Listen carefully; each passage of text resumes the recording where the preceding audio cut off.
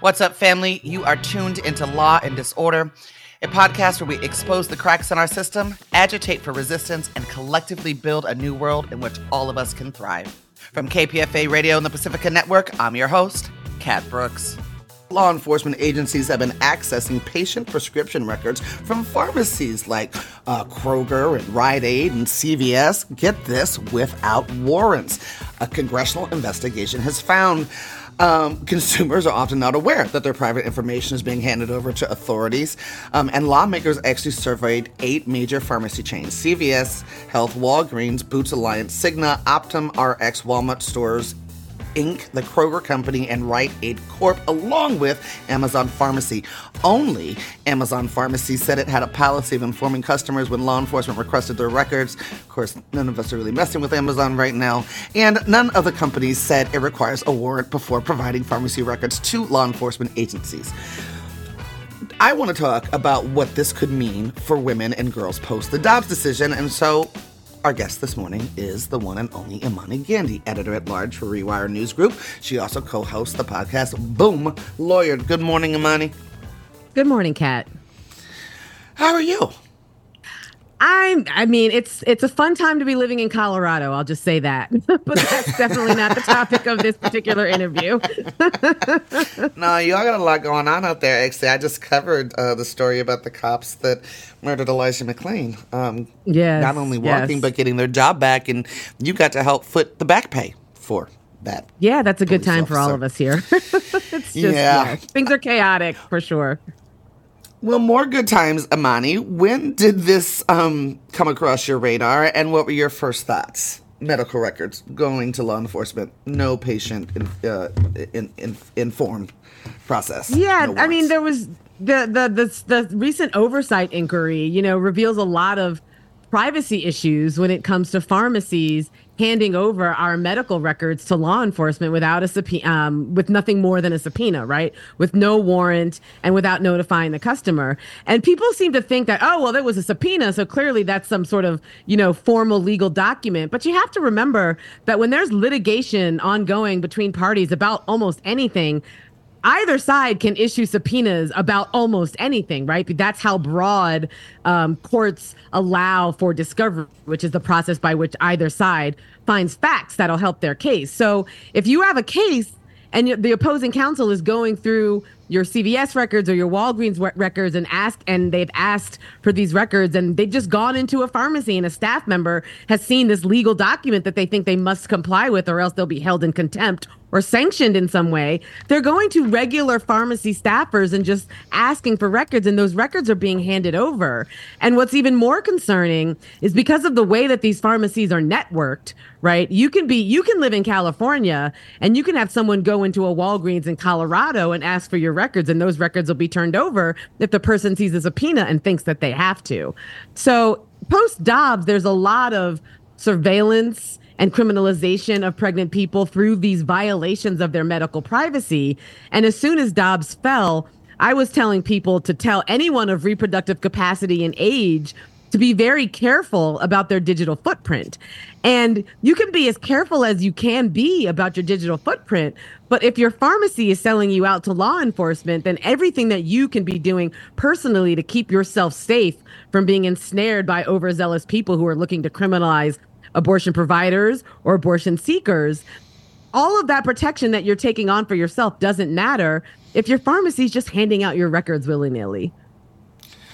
Imani, I'm imagining that my listeners are much like me when I read this.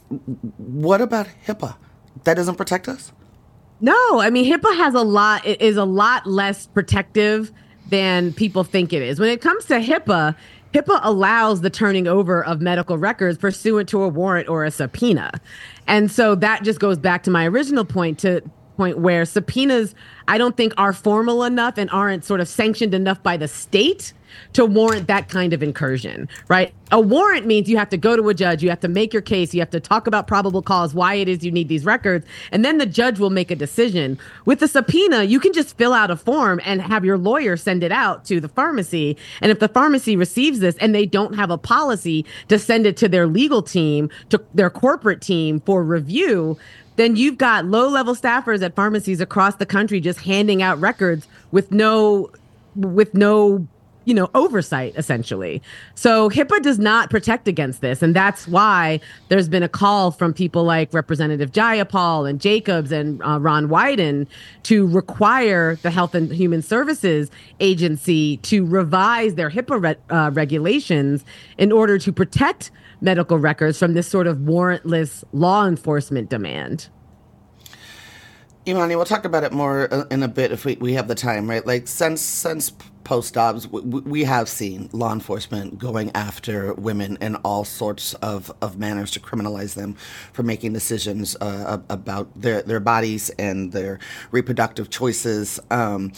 We've even seen, we had some folks on talking about the lung float test, right? Criminalizing yes. women who have stillbirths at home post-obs and the uptick of that. Play out for my listeners how bad this could be for a woman who accesses, say, the abortion pill in a state, next door to the state that she lives in, and the state that she lives in has made that illegal. Well, the thing is we don't know exactly what is necessary, what is going to happen if, for example, a person in Texas, where abortion is banned essentially outright, goes to a pharmacy across the state, does a self-managed abortion out of state and then returns to Texas. These are the sort of gray areas and nuances where we don't know what's going to happen. What is clear is that if a pregnant person in Texas goes to a Walgreens in Texas and somehow manages to get abortion pills or gets abortion pills mailed to her in Texas and completes an abortion in Texas, that can open up the person who provided the pills or the person who who drove her to the drugstore to liability, to criminal liability under the Texas bounty hunter law. But what happens if that person goes to another state and gets abortion pills, and then the Walgreens in Texas tries to get those records from the out-of-state Walgreens, right? These are very thorny issues that still have to be played out in court. But what all of this serves to do is to scare people out of getting healthcare that they may need, out of getting healthcare through legal avenues, right? Because the problem is, if you live in Texas, it's really hard to know what's legal and what's not. And so that makes people who aren't particularly well versed in the law. And frankly, most people aren't particularly well versed in the law because they're just going about their day trying to feed their families, going to work. They don't have time to parse through statutes and HHS regulations to figure out what their rights are. So what it does is it just tamps down access even more, even if some of those people would be able to access the care legally. So, I mean, what it is it's a legal morass that people are in, that the state of Texas and other abortion hostile states have, sort of willfully imposed on people, knowing that it's going to scare people out of healthcare, knowing that it's going to scare doctors and providers out of providing that healthcare, and basically making it so that we have entire states that are essentially abortion deserts now. So Congress has opened up this inquiry and gone through, their investigative process. What can they do? What can congressional Democrats do to maybe shore up HIPAA, maybe protect folks? And what do you see moving here?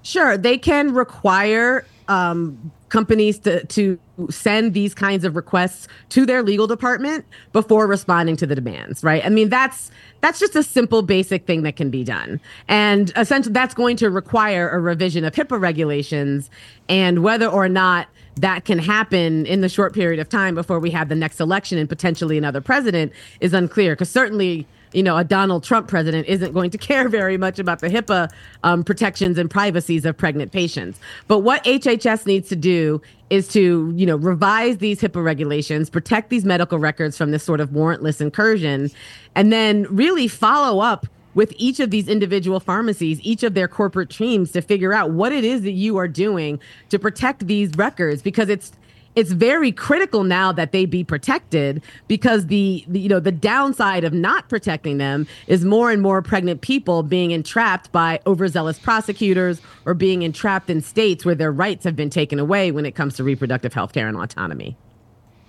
You mentioned the upcoming presidential, and as I was preparing to talk to you about this, there were a couple articles that mentioned that there's a push for Biden to make reproductive rights a central part of his platform, but perhaps some resistance, it appears, from his team. What do you think the resistance is, and how important is it that he actually does this as he campaigns over the next, what are we at, 14 months now?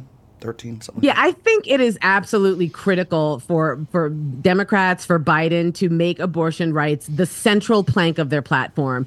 I mean, Biden is not a fan of abortion, but he is not he's not the person that's going to sign into law a national abortion ban. But the man is very clearly uncomfortable with abortion. He doesn't like saying the word. And I think that's partly why he sort of pushed Kamala Harris out in front to take on this new conversation that we're going to be having over the next 14 months about reproductive health care. And I think it's important that Kamala Harris is on the front lines doing that, A, because she's a Black woman, B, because of the horrific Black maternal mortality rates in this country. I mean, this is a conversation that we need to be having widely. And, the other clear reason that Democrats need to lean in on abortion is because in every election since Roe fell, when abortion was on the ballot, people who were pro-choice, people who were pro-abortion won. And so it's clear that there is not a stomach for the sort of regressive Republican policies when it comes to abortion. But the problem with, for example, states like Texas is that they are gerrymandered and voter suppressed. And so even though there are a lot of people in Texas who disagree with Republican policies about abortion, they can't vote in the people who are going to represent them the way they want to be represented. And so I really do think it's incumbent upon Biden and Harris, as she's doing, to continue to elevate this conversation to the forefront. It needs to be at the forefront because it's the most critical issue right now affecting women and girls, and particularly pregnant people. We have this, and then we have gender affirming care and trans bans. Those are the two twin issues that are affecting the most marginalized people, the most minoritized people in this country right now. And I think if Biden doesn't lean into it, then I think it's a big mistake. It's going to be a big mistake. And I can see a world where the administration wants to lean in on how the economy is doing better and there are more jobs. But the problem with that argument is that even though the economy is doing better by numbers, people don't feel that it's doing better. And unfortunately, a lot of times people vote based on vibes, right? They vote based on how they feel. And I think the abortion issue is a better issue. It's a more solid issue. And it's an issue that a lot of Democrats can agree on. Not a lot of Democrats are going to agree on that the economy is doing better and the job market is just hunky dory, which is what I think a lot of people are sort of encouraging Democratic voters to think, even though that's not how they feel. Yeah, and I guess I would just also say that abortion rights and getting rid of trans bans may be the two top issues in order for Biden to get back into favor with young progressive voters that he has fallen grossly out of favor with as the United States continues to allow a genocide to happen in Palestine. This is the first time that I've seen people openly saying, I'm just not going to do it. I'm not going to vote for a genocide. Absolutely. So, absolutely. And he's got to do something. I mean, and he's clearly not going to stop funding this genocide. So what he needs to do is he needs to make the case that, a Donald Trump presidency with respect to foreign policy isn't going to be any different. In fact, it will be worse, which is, it's unfortunate to have to lean into that as a Democrat. Well, Democrats are being terrible when it comes to foreign policy, but Trump is going to be worse. But I think if we focus on domestic policy, whatever the foreign policy is going to be, it's going to be bad with respect to Israel. But there is such a vast difference between a Biden presidency and a Trump presidency when it comes to domestic issues. And I hope that that's something that the Biden team can lean in on and make clear to these young Gen Z voters who, as you said, are fed up with what's going on in Israel. Imani, Gandy, it's always a pleasure to talk to you, even though we never get to talk about good things. I appreciate you on the show. Thank you so much. It's my pleasure. Thank you. You've been listening to Law and Disorder, a podcast where we expose the cracks in our system, agitate for resistance, and collectively build a new world in which all of us can thrive. That's it for this episode, family. You can find more information about topics and guests in this episode's show notes. Law and Disorder is produced at KPFA, that's listener-supported radio on the Pacifica Network. The show is produced by Jesse Strauss and hosted by me, Kat Brooks. Our theme music was composed by Steve Raskin of Fort Knox 5. If you like what you heard, please follow us on social media at Law and Dis, that's D-I-S, and subscribe wherever you listen to podcasts. Feel free to holler at us about something you heard or send us a show idea at lawanddisorder@kpfa.org. You can also find our content live at 8 a.m. weekdays on KPFA. That's 94.1 FM in the Bay Area.